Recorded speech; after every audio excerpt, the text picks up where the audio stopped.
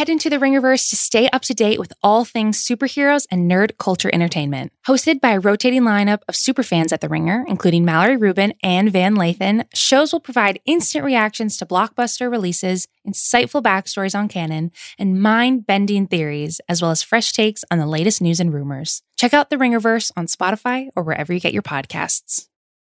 This episode is brought to you by Mint Mobile. If you've had it with your overpriced wireless plan with its insanely high monthly bill and unexpected overages, then listen to this. For a limited time, wireless plans from Mint Mobile are $15 a month when you purchase a 3-month plan. That's unlimited talk, text, and data for $15 a month. Wow, right? To get this new customer offer, just go to mintmobile.com/watch. That's mintmobile.com/watch. $45 upfront payment required, equivalent to $15 a month. New customers on first 3-month plan only. Speed slower, above 40 gigabytes on unlimited plan. Additional taxes, fees, and restrictions apply. See Mint Mobile for more details. This episode is brought to you by Jiffy Lube.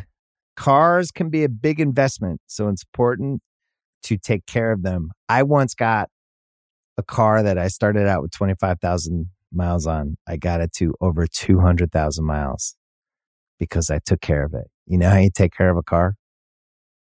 You take care of the maintenance, the oil, the brakes, all that stuff. And if you don't, you can have a car just completely fall apart.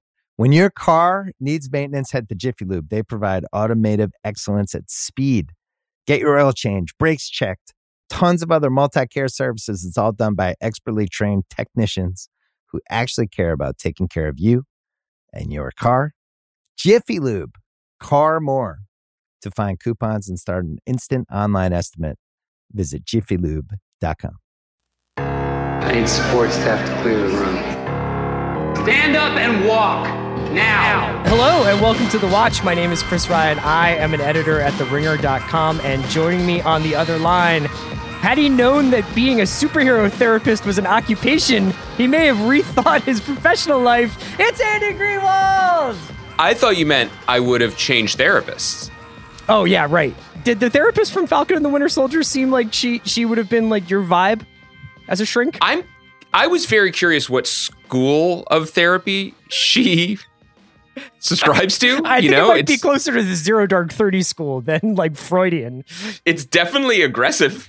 It's definitely an aggressive therapy. Oh, Andy, it's Monday. Today on the show, we're going to talk obviously about Falcon and Winter Soldier episode 1. We're going to talk a little bit about some newly announced Game of Thrones spinoffs.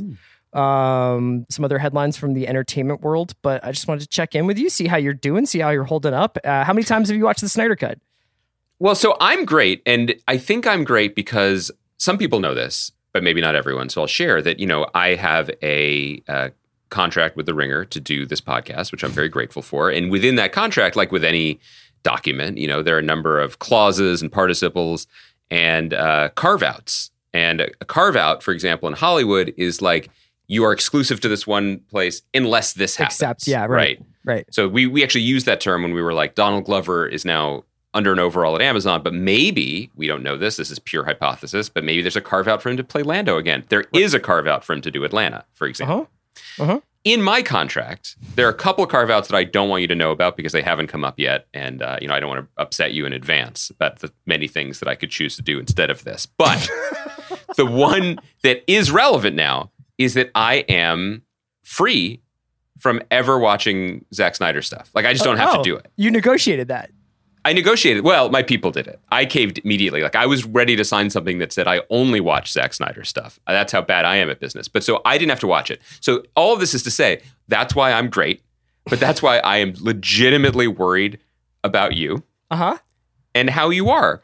Because speaking of therapies, I mean, do you have mother box issues now? You not only watched the Snyder Cut, you watched it with a microphone in front of you. I did. Yeah. Yeah, so Sean and Amanda and I did a 4-hour episode of The Big Picture where we did the podcast as like a director's commentary for the director's cut for the Snyder Cut. And I will say this, it's probably the most fun I could have had watching the Snyder Cut. Oh, okay, I get that. And there was some initial like real optimism and hope in the first like 15, 20 minutes of that movie, 30 minutes of that movie. We were like, man, maybe this is like pretty good, because I think that it got generally pretty good reviews or better than expected reviews. And so for the first half hour or so, I think we were like, this at least seems a lot more cohesive of a vision. And that's really all you want from your filmmakers is a cohesive vision. You know what I mean? Like, give me Always. anything, but as long as that vision is just binding together. But then that fell apart. And I do recognize that by like hour 3, I was seeing stars a little bit. By the way, yeah, you're seeing stars. Jason Momoa, Gal Gadot. But first of all, your point is well taken. It's the reason why that last Pirates of the Caribbean movie has been memory hold, because it's not the Verbinski cut. No, it's you know not, what I mean? Right. Like, you need the visionary to execute the vision. I'm being facetious. I'm bordering on obnoxious, because clearly people were thrilled for this, and people who were excited about it loved it. And that's great. I'm very happy for that. And the reason I didn't watch it is because it's just not my thing. It's not for me. That's fine. But I am curious, since watching the material has never been a barrier to entry in terms of the spirited debate of this podcast, what do you think this means? Like, big picture, why was something that was a Twitter campaign, a trending topic, upstreamed into a major media event that was covered? And maybe this is just a fault in how we cover stuff, and maybe it's not actually any more popular or less popular than it would have been had it remained a trending topic. But this whole thing seems to have become something that we are collectively, those of us who are interested in culture, are talking about. And I wonder why that is. Do you have any insight? Is it more, in your mind, and we can start from these larger questions, is it the man or the moment? More specifically, are we at a moment where we're still just hungry to talk about big stuff, and so people are going to jump in and weigh in and, have fun with that? Or is there something very specific about Zack Snyder and the frustrated experience he had and finally getting to see the light with these characters in this way? One of the things that we talked about during that very long conversation on Thursday on The Big Picture was the old divide that used to be there between nerd culture and mainstream culture.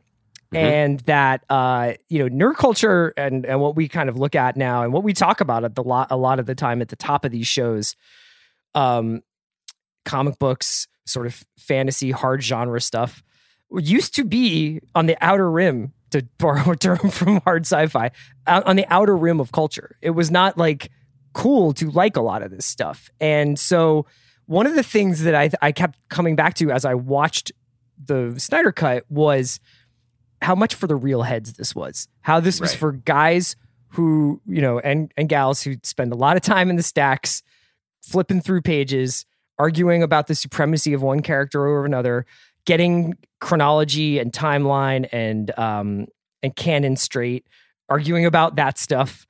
So yeah, I think that there was a degree to which this was the triumph of what had been kind of erased by the assimilation of nerd culture into mainstream culture. It's like, oh yeah, well, we like this stuff, but it's important to put like some entertaining sheen on it and make it a little funny and like make sure that everybody kind of feels comfortable here so that the normies enjoy it too.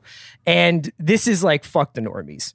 This whole endeavor is like, the normies are what's wrong with these kinds of movies. Now, I think I found out over the course of 4 hours that I am in fact a normie, But so there's that element. There's also the huge sort of media business side of this, which is cometh the streaming service, cometh the man. Like I think that HBO Max has obviously, they in a weird way spun the pandemic and the closing of movie theaters into we are your home for big blockbusters on streaming services. They've kind of like eclipsed, I would say, even Apple and Netflix, at least in terms of the magnitude of stardom that they're playing with, and like, Denzel Washington movies, and King Kong versus Godzilla is coming in a couple weeks, and they have Batman, they have the Snyder Cut. But I don't know that this would have necessarily happened if it was just Warner Brothers. And he was like, it turns out Twitter really wants me to release my cut of this movie. Oh, sure. You guys should give me an extra $100 million to finish it and do some reshoots. And also, it's going to be 4 hours long, and you're only going to be able to turn theaters 3.5 times a day. I think you're absolutely right, particularly about the industry model. And, we don't need to have a big streaming wars digression here, but I do think that the more we talk about anything, especially this, and Joe Adalian at his buffering column in Vulture had a point about this too, which was HBO Max already won. This won. This was a win for them. And he said it before it even debuted, I think. Which is, if you're entering a very expensive and crowded field, if you can't be first, you got to be loud. You have to have an identity, and you got to grab an identity as quickly as you can because it's a crowded field. Netflix, Hulu, Amazon, not going anywhere, and established. HBO Max has done that. Warner Media was just like, so this is what we're going to do. We're going to be, and yes, the HBO stuff has enormous value, and we're not discounting that. But in terms of getting noticed in a crowded marketplace, being like, we're movies now. Mm-hmm. This is the place where we're going to have these movies. So that was obviously a huge win, and it's something that Paramount Plus and Peacock are clearly looking at and wondering what their play is. And meanwhile, in the background, Apple just keeps buying incredibly expensive TV shows and is just going to keep making them, I guess, which is good for them. They can afford it. Well, Apple's the only one of these services that's also like, by the way, we also sell $2,200 laptops.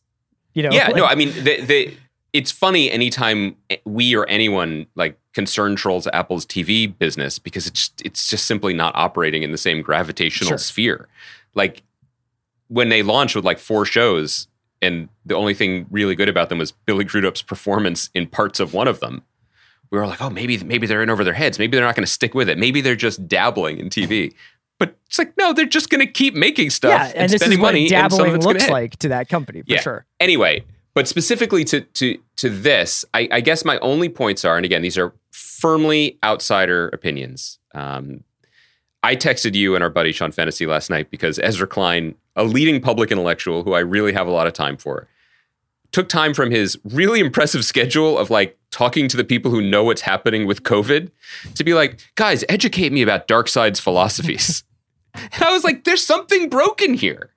There's something broken here. This shouldn't reach him. We should protect him and other people like him so they could be thinking about important stuff. And Sean's, I hope he doesn't mind me blowing him up here, I thought he made a really interesting point, was that all of our fevered mind swamps have vacancy at the moment. The part of our brains that have just been scared and anxious for 4 years, I mean, obviously there's much to be worried about still. The world is hardly a fixed place. I mean, there's horrific things happening all the time. But Trump's not there, right? And so maybe Darkseid fills that gap to some degree. Or the Snyder Cut. Or like, okay, this is a thing I have to have a strong opinion about because I'm just so used to that kind of polarized being an active participant in the take economy, right? And if not about like, a vaccine rollout, then I can get in on this Darkseid situation. The only other point I would make, and maybe it's kind of a split point, is one, I hear what you're saying about this being like servicey for nerd culture, but I think one of the reasons why I still bump up against it is I don't know. And again, I'm not a DC guy, so I could be very wrong about a lot of this. Sure. But my outsider perspective on it seems to be that this is absolutely, in all these movies that he's made, have been Zack Snyder's vision of what these characters are. A vision in which Superman is a killer, right? And Wonder Woman decapitates villains. And it's just a much more, Sparta kind of Ayn Rand, Fountainhead vision, which isn't necessarily the comic book vision, but it is an appealing or consistent vision to people who really jive on that. And maybe ultimately it is probably worth considering this, and this is as good a segue as any into our Game of Thrones talk, as a success because what it's tapping into, it's not just a comic book thing, but the comic book thing that has become what TV is. Because it's not so much whether you loved, liked, or whatever large segments of the movie, it's that the movie's terrain was so vast. It's pockmarked with Easter eggs and surprises and nuggets and twists and setups for potential spin-offs or sequels and an expanded universe all into itself. And I think that is what a lot of people look to TV to provide. That must have been the gambit, because otherwise, I mean, I've seen Zack Snyder obviously has said like he's done with DC stuff. But if you watch this movie, there's just absolutely no way they did this without an intention of expanding upon it. I mean, it literally ends with a cliffhanger, I'm not cliffhanger, but it ends with introduction of an alternative timeline, and also we got with Darkseid like gets like 10 minutes. Like Darkseid is not in this movie really, and so like the whole idea of him being like the Thanos of this cinematic universe is just kind of like left as like a see you in 2 years when Darkseid comes. Can I add one postscript to this, like just pure, not Twitter rotted take? Sure. which I think is the most optimistic version of this, which is the narrative. And again, listen, I just use the word narrative. I don't even mean to be pejorative. I mean, genuinely, the one thing about this that made me feel warmly towards it is Zack Snyder, a person who I don't know and I have no ill will towards, had a horrific loss in his family, and that informed one of his decision to step away from the original. The movie is dedicated to his daughter who took her own life. And then came back and felt very embraced and loved by his fans for that. And that's very sweet. I think that's great. And I would be surprised if he was done with this or if they're done with him, because this, DC's whole strategy, Warner strategy, that we've talked about quite a bit, is multiverses and multiple versions, and there can be 6 Jokers, and we're just going to make content, right? We're just going to fill it. But within that, there can be dedicated universes within the multiverse, right? And so it doesn't. It's not. This doesn't go against canon to say that Zack Snyder has a key to a private little pocket universe that he can dip back into whenever he wants or whenever they want to give him a couple $100 million, right?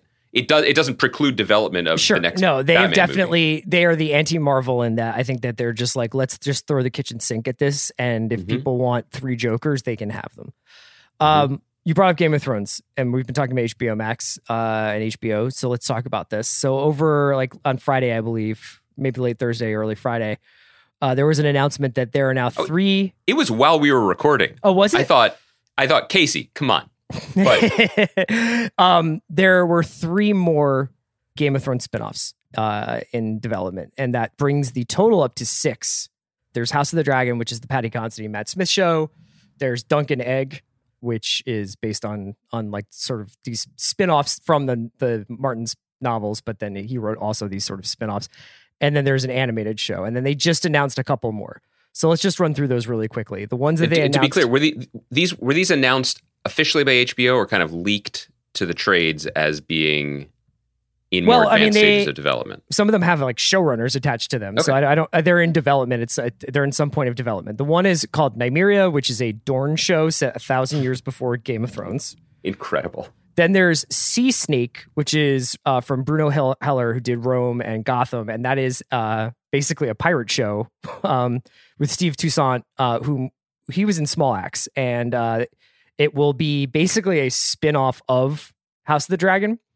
And then Flea Bottom, which according not as like an official tagline or a logline, but James Hibbard from Hollywood Reporter at least imagined this as a Peaky Blinders set in Flea Bottom. So there's a bunch of those. Only 2 of them were directly sourced from your Small Trade Humble podcast, The Watch. We were absolutely just free pitching a Flea Bottom series like 7 years ago. I'm a little disappointed that so far my Mos Eisley show has not come to fruition, but like that's fine. Like I think that would be my number 1 pick of all shows that we've joked about on this podcast getting made. And to be fair, Chris, when the show that I pitched as the Dorne show was actually developed and aired as The Wine Show with Matthew Rhys and Matthew Good. That's all. So you just wanted them going through vintages in Dorne? Yes. Yes. Just swirling and sipping, no stabbing. Okay, so do you want to talk about these? Yeah, here's my first question was, do you think Casey Bloys owes us money for Flea Bottom? That is between you and Casey and your agents. Like I would love to get like a piece of profit participation in that, but that was largely from the Andy Greenwald brain factory. All I will say to you, to Casey, and the good people standing by at the United Talent Agency, if the over-under of heavily spice-laden wheelbarrows getting tipped over by urchins running through a market, if the over-under of those wheelbarrows is 3 in the pilot, I get points on the back end. That's it. That's my negotiation. So Bloys has been on the record saying he wants to expand this world. He wants to have spinoffs. He wants to sort of play around in this sandbox, but he doesn't want like 10 shows going at once or whatever, like in the case of Marvel or Star Wars. I have a question though. Mm-hmm. Are we sure that Game of Thrones isn't more Hunger Games than it is Marvel or Star Wars? And that it wasn't a discrete moment in time that was all in all incredibly well done, but is not actually the platform from which to build out half a dozen shows And I think it's wonder a that, great I think question. part of that is I think because the last sort of stretch of that show and everything that I kind of think went into it on our end in terms of like covering it was not, I mean, in any way disappointing, but I think a little bit exhausting. So I think in retrospect, I think back to it and I'm like, I wonder whether or not the appetite is there to start over with this stuff. And I think when you look at Marvel and Star Wars particularly, even though they've both had issues at various points with their quality, one thing that you can say is that it has been constant. You know, you can ding Star Wars for going too fast and pumping out that first trilogy too quickly. And I think even folks at Lucasfilm were like, maybe we put the cart before the horse to get everything out the door. But I think they're in a really good place now. And I think obviously there has been basically 8 years now of pretty much nonstop Star Wars, or 7 years of nonstop Star Wars. And same thing goes for Marvel. It's been more than I think a it's decade. only been 6. Has which it is really? crazy. But it's No, 6. Yeah, and then you're about right. 6-7 years. It's more than a decade of pretty much a Marvel thing every 4 or 5 months. Mm-hmm. It's been a couple of years since we had Thrones. And, I wonder whether or not the appetite and attention is still there. That is a concern troll for sure. But I don't think that every single piece of IP is a generation spanning platform from which to build from. Well, I think it's TBD. I think it's a genuinely important question to ask about the property. And I'm sure it's been asked, it's all been greenlit. And then the questions are being asked. And it's up to some, hopefully, very smart people to make those decisions. Execution is everything, of course.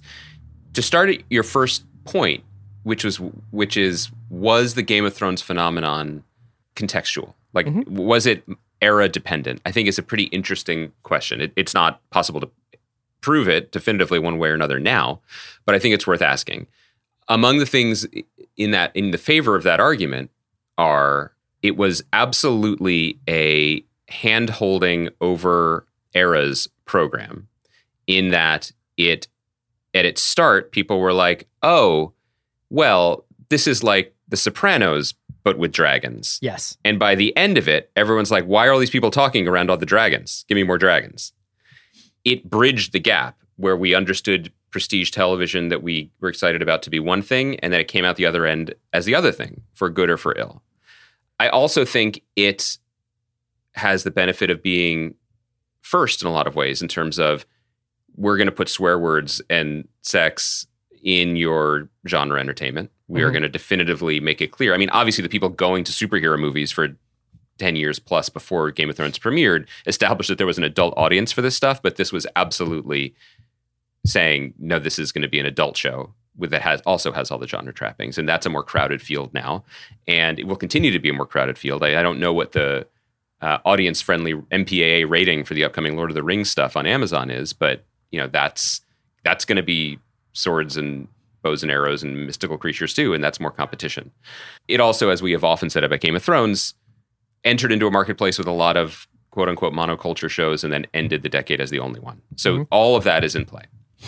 That said, it's a smart bet to make, because what you can say with a world this vast and with time periods this limitless, that whatever shows you make in the Game of Thrones world, they don't have to have the same tone as the flagship show, which is clearly what they're steering into, which I think is a smart thing.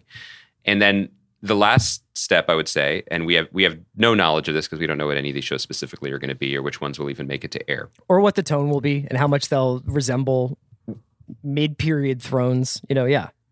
But one thing that does appear to be emerging is get the right people attached to the story they want to tell within the universe, and you'll likely have a better outcome. What's the House of the Dragon show? I mean, that feels. Remember, it was originally the first spinoff was going to be something quite different. It was going to be the Long Night or whatever, and I think it was the first. It was basically the beginnings of those families. Like the families that wound up being in Game of Thrones. You would see the sort of origins of it. Let me put it in terms that our contemporary pod listener will understand. Broad strokes, we didn't actually ever see the Naomi Watts pilot that was shot for this proposed spinoff. But it does sound like, in the broadest possible strokes, they greenlit a WandaVision, changed their mind, and said, no, give me a Falcon and Winter Soldier first. I'll be so interested to see if you're right. when we get House But you know of what the I mean? Dragon. They were No, like, of it course. sounds like they Of were like, we course. got to preserve the brand as we know it, and then we can get freaky. And going down the line, how freaky are they willing to get with it? It's an open question, you know? And I'm reading, just to fold in some other news, like today it was announced Emerald Fennell, Oscar-nominated filmmaker now, an actress in her own right, but she made Promising Young Woman. She's just signed on to do a Zatanna movie for DC and Warner Brothers. Zatanna is one of those characters that is, to me anyway, cool and interesting. Not a great, not an A-list character, but she's a interesting magician who hangs out with superheroes. I'm at max magician right now. I just got to tell you that. Fair. But that's the kind of thing that interests me, and that's the kind of deal where having those characters in your arsenal is what allows these, other than enormous unlimited quantities of money, it's what allows these mega corporations to grab major league talents, you know? And so I think that it'll be interesting to see if Game of Thrones subscribes to this theory as well, because you could say there's going to be 100 Star Wars shows, fine. But then you also say, well, Justin Simeon from Dear White People is doing the Lando show. Oh, now I'm interested. Similarly, I don't really mess with the DCU, but Emerald Fennell making a Zatanna movie. Oh, okay. What will that be? That's interesting. Yeah, for sure. The degree to which, I mean, we were talking about HBO Max's kind of advantage in being noisy about movies. The other advantage that they have that they haven't fully weaponized yet is, in addition to the luxury of being like, I wonder when Industry Season 2 is going to start filming, or I wonder what Michaela Cole wants to do next. Casey Bloys also has probably literally a bat phone, like Bruce Wayne has in his office, where on one line goes to the room where people are just all day taking Game of Thrones spinoff meetings. The next line is where people are taking DCU spinoff meetings. And the third one, which hasn't even, really broken through yet, is 1,000,000% there's a Harry Potter line. Oh, yeah. For all the Harry Potter TV shows that they're trying to develop and make. And that's not even official, but of course they are. So that's the business. Yeah. And this will probably actually go right into our Falcon and Winter Soldier conversation.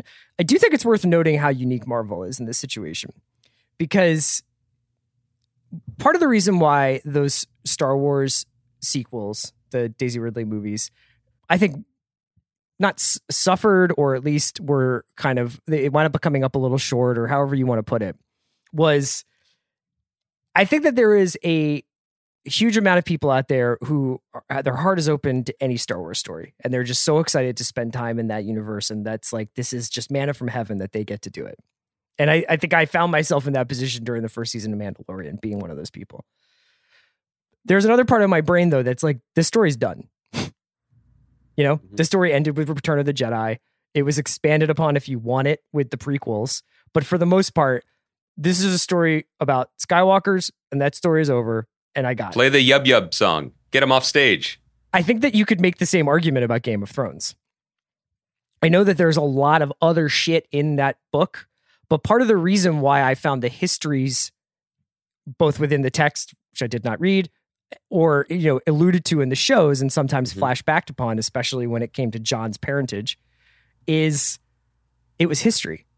It was like, this was the past of some central character, or this was the lineage of some central character. It wasn't, this is a spinoff and will then become the central aspect of this show. So do you know what I mean, though? It's like that was history. Yes. And, I think you could make a similar argument. It wouldn't be a financially wise one, but you could say that Marvel's done. Marvel pulled it off. I wouldn't. They told the whole story.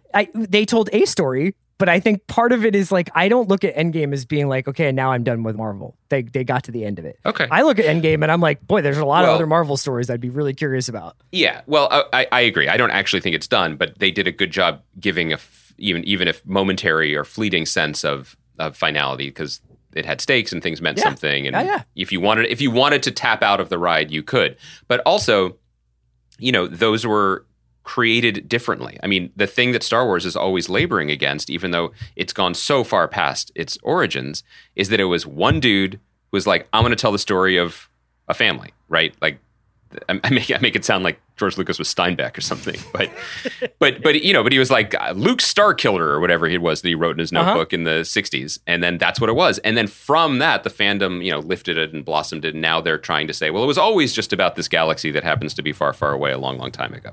That's more challenging, and we've seen the growing pains.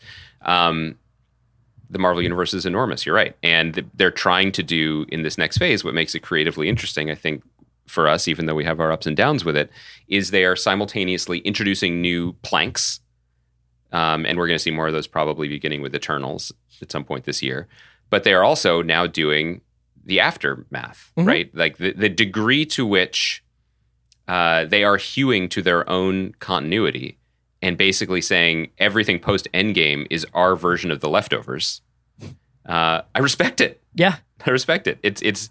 But to your point about Game of Thrones, it's going to be interesting to see what direction they go in, because the bad taste that the finale left in a lot of people's mouths, I don't think there's a vast audience or vast hunger to see King Bran's reign. You know what I mean? So the immediate sequel. I don't even know if Bran is interested in the kid who played Bran is probably like, I'm good, man. But you know what I mean? So like they don't have the obvious next story. What they have, you're right, is the adjacent sideways stories. And then you fall into the trap that we've sketched out previously, which is when you're telling prequels, even if they're, from a it's the same thing that's going to happen with Lord of the Rings. Yeah, right. You know how the story ends. And so what you're doing is filling in gaps, not creating new worlds. So that's what it can feel like, and that's the challenge. Let's take a quick break and we'll start talking about life after the blip with Falcon and Winter Soldier. This episode is brought to you by Mint Mobile. If you've had it with your overpriced wireless plan with its insanely high monthly bill and unexpected overages, then listen to this. For a limited time, wireless plans from Mint Mobile are $15 a month when you purchase a 3-month plan. That's unlimited talk, text, and data for $15 a month. Wow, right? To get this new customer offer, just go to mintmobile.com/watch. That's mintmobile.com/watch. $45 upfront payment required, equivalent to $15 a month. New customers on first 3-month plan only. Speed slower, above 40 gigabytes on unlimited plan. Additional taxes, fees, and restrictions apply. See Mint Mobile for more details. This episode is brought to you by Jiffy Lube. Cars can be a big investment, so it's important to take care of them. I once got a car that I started out with 25,000 miles on. I got it to over 200,000 miles because I took care of it. You know how you take care of a car? You take care of the maintenance, the oil, the brakes, all that stuff. And if you don't, you can have a car just completely fall apart. When your car needs maintenance, head to Jiffy Lube. They provide automotive excellence at speed. Get your oil change, brakes checked, tons of other multi-care services. It's all done by expertly trained technicians who actually care about taking care of you and your car. Jiffy Lube, car more. To find coupons and start an instant online estimate, visit jiffylube.com. This episode is brought to you by State Farm. You might say all kinds of stuff when things go wrong, but these are the words you really need to remember. Like a good neighbor, State Farm is there. They've got options to fit your unique insurance needs, meaning you can talk to your agent to choose the coverage you need, have coverage options to protect the things you value most, file a claim right on the State Farm mobile app, and even reach a real person when you need to talk to someone. Like a good neighbor, State Farm is there. This episode is brought to you by Etsy. Looking to instantly upgrade your Mother's Day gift from typical to meaningful? Shop Etsy. Now until May 12th, get up to 30% off personalized jewelry, style, decor, and so many other items Mom will love. And if you want her to know you put a ton of thought into her present, use Gift Mode. Gift Mode on Etsy takes the stress out of gifting so you can easily find well-crafted, original, and affordable pieces from small shops. Just tap or click Gift Mode on your Etsy app or Etsy.com. Then answer a few short questions about Mom, and Gift Mode instantly gives you curated ideas based on hundreds of personas. Need something original and affordable for Mother's Day? Etsy has it. Shop until May 12th for up to 30% off gifts for Mom. Terms apply.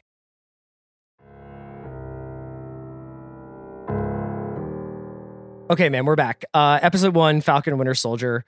I'm really curious to hear what your sort of initial reactions were after you finished the episode. Well, I want to start with broad positives. Yeah, for sure. I want to start in a healthy place for the discourse. Let's wait for episode 3 for us to completely have nervous breakdowns. Sure, I think that's probably wise. The main thing that I wanted to focus on to start with is what separates Marvel from the pack of franchise storytelling. And you can credit the original source material, Stan Lee and Jack Kirby, or Kevin Feige, or whomever. Every character in every story they tell has a very easy to identify problem. You know what I mean? Like there's just, and it goes back to the thing we would always talk about with Peter Parker. Like it's equally hard being in high school as it is being a superhero, right? Like that, you get it, and we're good. Similarly, with a show like Falcon and Winter Soldier, which you could be cobbling together two characters who have either limited backstory in terms of Falcon, and the pilot does some yeoman-like work trying to give a bigger picture, or in terms of Winter Soldier, a character that frankly has too much backstory of like 50 years being an international assassin. Yeah. And now, is trying to make good by having sushi lunches, which, by the way, that is how I do redemption. Also, in that case, then I'm good. I'm going to heaven. The central thing that they smartly steered this show into is a truly great story. Every so often with Marvel, they'll be like, we have been telling stories of these characters for 50, 60 years, but like, here's one huge thing that you just left up on the clothesline, and we're just going to take it down and do it. Mm-hmm. And the question here is, can Captain America be black? That is a fantastic question for comic books, for storytelling, for this moment in America, frankly. And I'm very impressed and glad that the Brain Trust and Malcolm Spellman, who created this for TV and is showrunning it, seems to be steering toward it. The flip side of that, and again, we don't know, because this was, as other people have said before, a very movie-consistent first hour, of the types of stories we're generally used to seeing in the Marvel Universe, but with this extra piece that's sort of more introduced at the end. Like, could Sam even be Captain America? Would he be accepted as Captain America? What does it mean to be Captain America? Great. The question that we cannot answer after 1 hour, and maybe we won't be able to answer after 6, is they have the appetite to tell a story like this, but do they have the stomach for it? Mm-hmm. And I think that in many ways, it's a kind of similar question to what we were asking about WandaVision, which is... Do you say that because you have a sense of what story they're going to tell based on your knowledge of the comics? No, I think more so because of my understanding of how they tell the stories. And the better analogy for that is, this is a TV show or a version of the Marvel Universe where there's violence, where people get shot, but they get shot in a very Marvel on Disney Plus way, which is the gun goes off and someone falls in the background, then we move on. It is literally, quote unquote, comic book violence, mm-hmm. but being told at a bigger scale.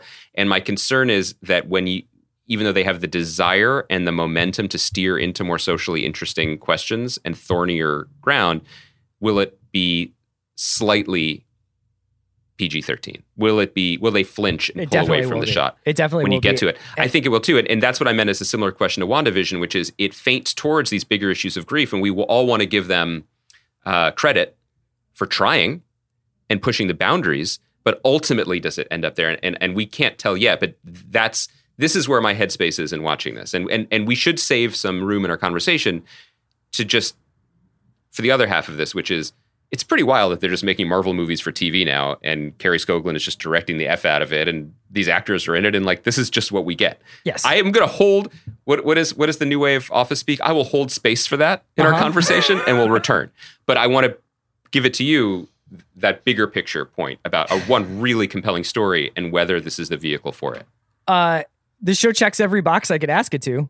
I mean that as both in praise and also kind of just to be like, you don't really say that about things you love, right? Like, you don't really say it checks all the boxes about something that you are very passionate about. And so far, I don't think I am passionate about it. And I really don't want to sound like a broken record where, like, I think I said the same thing about Wanda, where I was like, it's good, but I don't love it, or it's good, but I'm not connecting to it. I think the potential is there for me to connect to it. This is not a pilot. This is the first 20 minutes of a movie. Except it's 50 minutes. Expanded to 50 minutes. Absolutely. Yeah. Down from like the opening set piece to here are all the little nuanced ways in which our characters are being driven towards one another. At the end of the first act, they meet and find out what their new mission is, but they haven't done that yet. We like all that stuff is there, and it feels way more like movie storytelling than TV storytelling. But, does it engage with the socio-political realities of a fantastical world it creates? Yes. Does it have action and international espionage and detailed drama with like the Tiger beer and the soccer on TV and all that? Yes. Did it miss the magnetic force at the center, which is, I guess, Chris Evans? Absolutely. Is the show largely about what do you do when that magnetic force is not there? Yes. And that's cool. And did that it remind you of the time in 2019 when I was making a show and I was not on the watch? Was that why it was a particularly challenging watch for you? Talking about going to therapy. Yeah, like I think that this show is actually like was really cool and interesting. I don't think it's like gonna convert anyone who was skeptical about it necessarily, if there were anybody out there. And in comparison to Wanda, it is a real like. There's two ways of making an album, right? You put your best song at first and get everybody engaged, and then the second track is a little weirder. Or you do the weird track first to be like, new album, weird shit happening, and then the hit goes second. I think that that's what they're doing here. They did Wanda first, and then the more traditional, like, this is if you liked Winter Soldier, if you liked Civil War, if you liked these guys wearing anonymous bomber jackets and having like serious conversations about responsibility and then fighting for 12 minutes, here you go. And so I like those movies. I'm happy to see this show. I thought it was like a little drab in the way that I find a lot of Marvel stuff that's set in the quote unquote real world to be somewhat drab. Yes. But that's okay. You know what I mean? Like I've made my peace with that. Yeah, there's little things that I don't want to overlook because I'm trying to regulate my response without getting too high or too low, obviously, but also I don't want to miss certain things, such as, and someone put this on our Facebook group, and I think it's worth noting, was just like referring specifically to the scene where Don Cheadle, that scene is good. That scene is great, and Anthony Mackie are talking, and in the shadow of the now departed Aryan Captain America, and just basically being like, this shit matters. This is really fascinating and could be seen through a certain light as almost radical representational superhero storytelling. And I don't want to overlook that. Similarly, we went from a place of being like, there are only 6 dudes who can direct big budget movies to Carrie Scoglin, who has done great work on TV and worked on The Handmaid's Tale. She's worked on pretty much every show that you could think of. She doesn't, in the old version of Hollywood, which isn't over, but maybe started to crumble in, 3 years ago. She doesn't get this. If you are a woman in this industry and you get to be a journeywoman filmmaker like Dainu, like that's it. She's not super young, and she got to do this whole series, and she could do it. It looks great. The action stuff is a Marvel movie. You know what I mean? So that is important. Those are issues that I think Marvel deserves credit for because they, with their paycheck and outsized presence, do set a tone for how the industry is moving, for how the industry moves. And I think that's really important. I will say that the familiarity of this that you're alluding to did make me want to take back some of the things I said about WandaVision for not being weird or good enough. Because compared to Falcon and Winter Soldier, it's an Shenandoah. You know what I mean? Like it WandaVision is like pure 60s art house. Like I Am Curious Yellow. Yeah. And that made it seem more impressive, honestly, in my mind for that reason. So how do you help me work through this then? I think that the reason why I like this show better is just because I'm more interested in these two guys than I was in Wanda and Vision. Like I think the reason why I was just like, whether it's the performers or not, I don't know. But like, I was always like, I don't think that there's a there with Wanda and Vision for me. I know that if you do a lot of research into like, into the characters, and you've mentioned some of the great runs that especially Vision had in the comics, and I don't even know if there is like Incredible Sam stuff or Bucky stuff that I should be reading, but within the context of the MCU, I was like, oh, I actually do want to see how these guys come together and work out their feelings about whether it's feeling like imposters or inadequate or not quite there yet to be Captain America and everything that entails, and all the reasons, like whether it's Bucky being like, I'm a fucking murderer, so I probably shouldn't be Captain America, and Sam being like, I don't know if I want to be Captain America if America won't give my family a loan, which is pretty awesome moment in the first episode of this show. Is just like that's just real stuff. I think there's just like a base level of curiosity that's higher than it was for the other ones. Well, I also think that it is both of these shows are not, I don't think there's a barrier to entry. I don't think they're challenging, but I do think that if you are even nominally invested in the larger storytelling project of the MCU, this is an easier truck to skitch onto for a while because it's just continuing that larger story that you've already been a part of, where WandaVision was kind of veering in a couple directions that were relatively new to it. And obviously it was also leading to Doctor Strange 2 or whatever. But in terms of the larger Avengers project, this is more familiar territory. To your point about like important runs, I did want to shout out the great comic writer Ed Brubaker, and with the artist Steve Epting, kind of invented this shit. Like there were a couple, you know, I think there's a joke now that like the only characters who you can't resurrect in comic books are Aunt May and Bruce Wayne's parents. Mm-hmm. Everyone else has been killed and brought back multiple times. But for a while, at least when I was a comic fan, Bruce Wayne's parents could just get killed all the time. Yes. It's like imagine their life if there was a season of Russian Doll about Thomas and Martha Wayne. Just no matter what they do, they get gunned down in the street every episode. Anyway, when I was more of a comic fan in the 90s, the other person on that Mount Rushmore, if you can't bring him back, is Bucky Barnes, who also, at least from that perspective, was why would you bring back Captain America's teen sidekick, Bucky? Mm-hmm. Like it was almost a joke. Talking about those opportunities that are there to take a good story off the clothesline, Ed Brubaker was like, no, we're going to do it. And we're going to say he was alive all along and he was actually a Russian agent. And what does that mean? All part of this long game to eventually have him replace Steve. And Captain America had a handgun when he was Bucky. And what does that mean? Blah, blah, blah. Great story. Really interesting stuff. And probably also worth noting that, you know, Ed Brubaker invented this and gets like a thanks at the end of these movies. And that's that. But that's the state of work for hire. That's a larger issue. That's what happens to you. We'll talk about when they make the watch see you. Yeah. Ed Brubaker and I both we give and we give. And That's does anyone say thank you? That's right. So I'll be in my Stark Tower. that stuff is worth reading. The Winter Soldier run that those two guys did.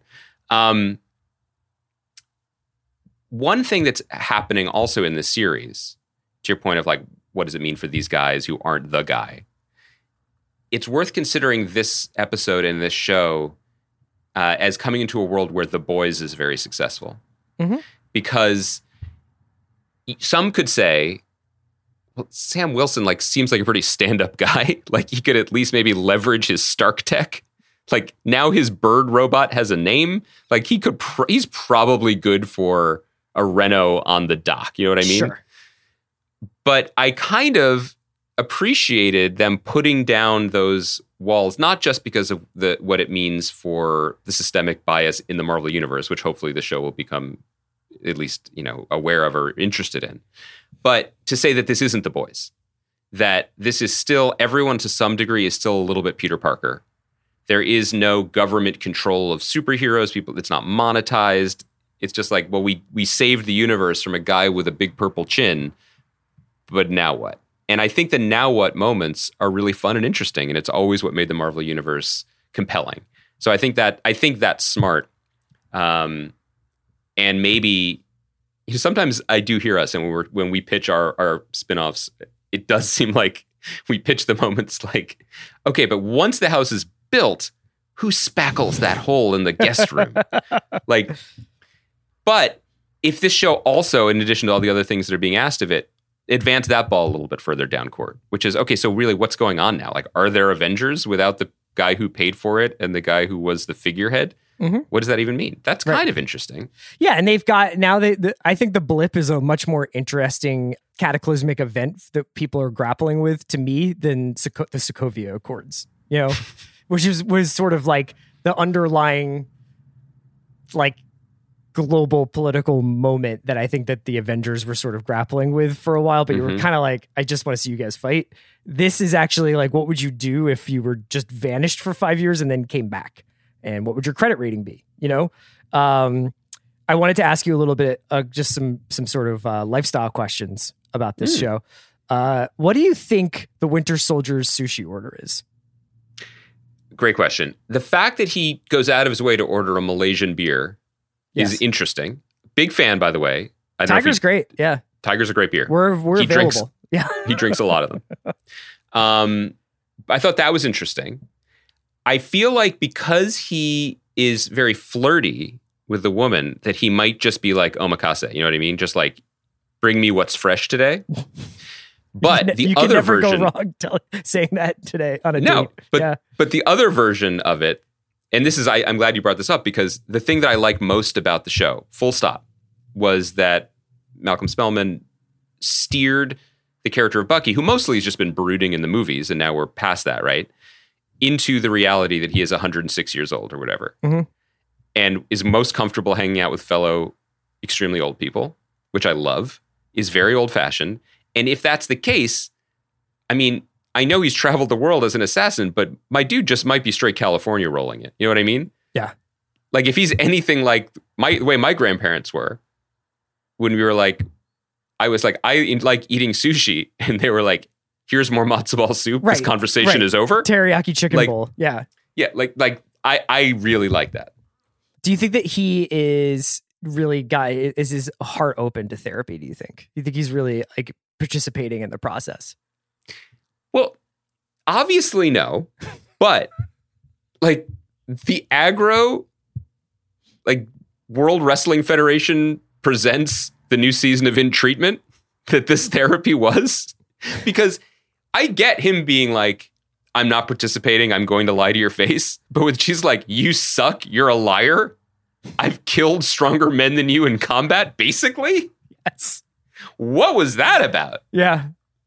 I'm very curious which field of psychotherapy encourages abuse of patients, and could I sign up, and is it covered by my health plan?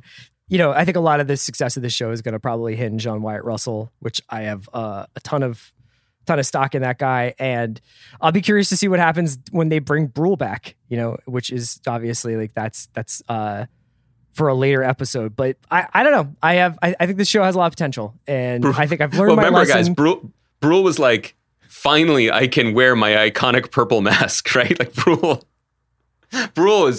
had just been twiddling his thumbs in Bavaria waiting. And not only that, he was like, I'll go anywhere as long as the purple mask is waiting. And they were like, can you come to Prague? And he's just sitting in Berlin being like, yeah, I think I can do that. I can You're making this very easy for me. We can wrap it up there. We'll be back on Thursday. And then next week, I think you're off on Monday. I will be here with a special guest. And we just wanted to let people know, and we'll kind of like do a little bit more housekeeping as things become more clear. But we are going to be moving our Thursday show, I think, to Fridays for about 6 weeks or so, or longer, because we're going to cover Top Chef this season. And we wanted to be able to do that the day after Top Chef airs on Thursday night. So we'll have, I'm sure we'll have some general entertainment industry and TV show talk as needed on those Friday shows. But for the most part, I think we're going to cover Top Chef this season as it goes to Portland. And and we'll have special guests joining us for that. Also, guys, I think people have heard us begin to express our enthusiasm for the French series Le Bureau. Yes, this is important. Chris is now caught up with me. We are now both in the second season. Unless we get like wild pushback on Soch, I think, Chris, that we should talk about the first season on Thursday. How do you feel about that? Or should we give people more I'm time? happy to do that. I don't think, because we didn't really tell anybody that we were doing this, so I don't know how many people will have time to watch 10 hours of French spy show by Thursday. But I'm open to it. How about this? Guys, we want you to watch the show with us. We love the show. Yeah. We are...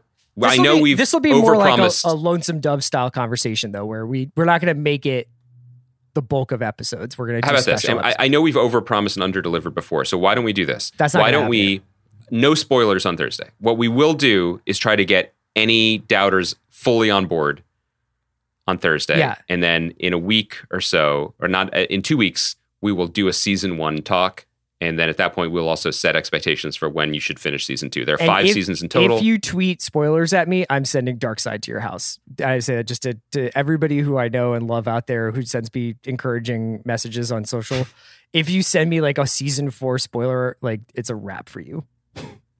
We are really into the show, and 90% of our text messages are just about Matthew Kasovitz journaling shirtless. So... I'm losing it for this show. Like, this show is like, I'm like, you could tell me this show might be as good as Mad Men. Like I'm so overwhelmed by how much I love it. So Great. It's great to love things. Yes. So we're going to be doing some bureau talk. We're going to be doing a lot of Top Chef talk. We're very excited for Mayor of Easttown, which is coming on HBO soon. So a bunch of shows outside of just like the superhero stuff that we've been talking about. Plus we'll continue talking about Falcon and Winter Soldier. Free advice for Casey Bloys if you've listened to the whole episode.